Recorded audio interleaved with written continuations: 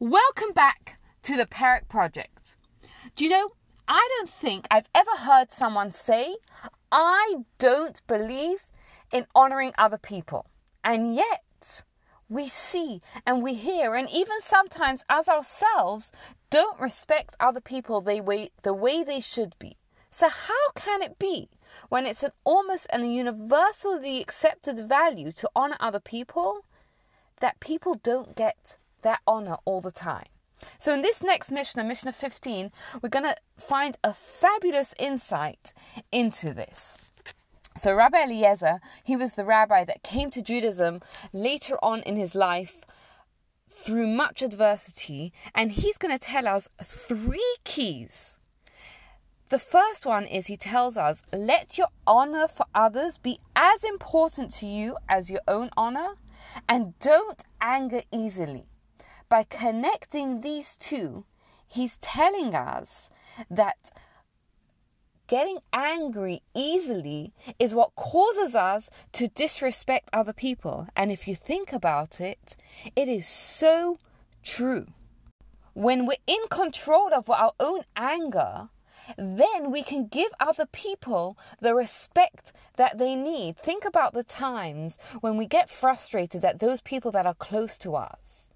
And then what happens next is a lack of respect, a lack of honor that they deserve. And listen to the words that he uses. He doesn't say don't get angry, because it's probably impossible to never get angry. But he's saying don't get angry easily. We have to be in control of our emotions and not let our emotions control us. So what's the tool to being in control of our anger? Let me share a powerful mindset tool that can help us with this. When we remember that every single thing that happens in this world happens to us for a reason, which obviously doesn't mean that the person that did it isn't responsible, but they were just an agent. It was supposed to happen to us anyway. That can help us maintain control and decide whether our reaction is justified or not. Next, Rabbi Eliezer tells us to repent one day before your death.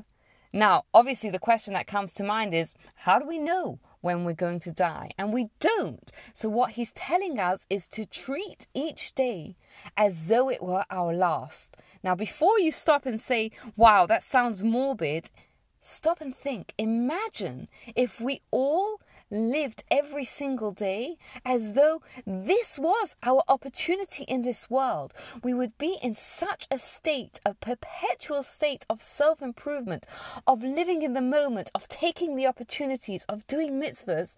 We would be the very best people that we could be. Third, he's going to tell us how to learn Torah. As we've seen so many times, Torah is not an intellectual study. It's a way of life. And that's why he tells us, warm yourself by the fire of sages. It's not enough to open up a book and just read it, but we have to learn from the warmth of a Torah personality. And I can share with you, a few years ago, just before we left Vancouver, we had the incredible opportunity to meet with one of the Torah giants of this generation, Rabbi Shmuel Kamenetsky. And sitting there and listening to him was such a powerful, incredible lesson that I learned that I could never have picked up in a book. To see how he listened and how he responded was so incredibly powerful. And that's what he's telling us to do, is to find that Torah personality, someone who lives by the ideals of Torah, and warm ourselves by the fire of their personality. But he warns us, don't get too close lest you be scorched. It's just like fire. If you're too far away, you won't benefit from it. But if you're too close, God forbid, you can get hurt. If you're too far away in a relationship with a Torah personality, you won't get the benefits of it. But if you're over familiarity breeds contempt, and it can bring us to a lack of respect which will not help us learn from them. That is Rabbi Eliezer's lessons for how to develop good character traits to live a life of mitzvot and Torah learning. Rabbi Yehoshua may have written the next Mishnah many years ago, but for us who live in the world of social media, we will relate to what he tells us. Rabbi Yehoshua was of such incredible character that people that knew him said they envied his mother for having such a son. And he's going to tell us 3 things that are so harmful that they can actually destroy a person. The first thing is an evil eye. Someone who's unhappy with what he has, and he constantly just sees what other people has, and he wants what they have. He envies it to them. And for us, I think with social media, not only do we see what people have, but we see what we think people have.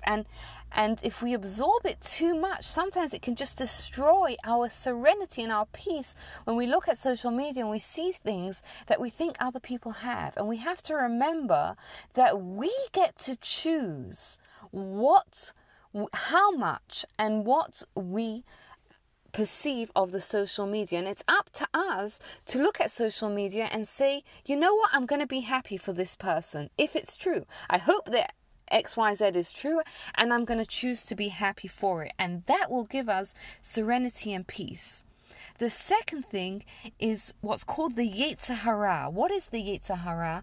That is our negative desires. What does this actually mean? Let me share with you a personal example. There's someone that I've had to make a phone call to for a long time, and I know that it's the right thing to do, but I haven't yet done it. Why? Is it because my desire, my Yetzer Hara has told me don't call? No, because every time it says, no, now's not a good time. Call in the evening when the kids are sleeping. And then in the evening, you're so tired. Call when you'll have more energy to give it. And so it's been that for day after day after day, I haven't called, because that's how the Yetzer Hara gets us.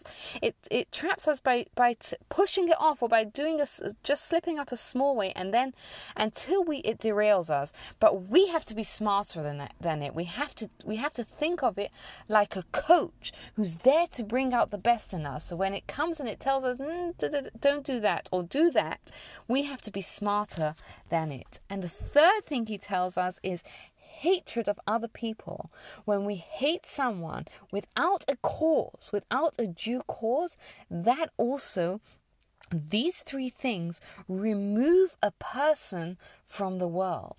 Now, literally in the physical world, these 3 things, they cause us anxiety, which can literally eat into the health of a person, and they also take us away from the world to come by derailing us and not helping us get to achieve the mitzvahs and the Torah that we need to achieve in this world.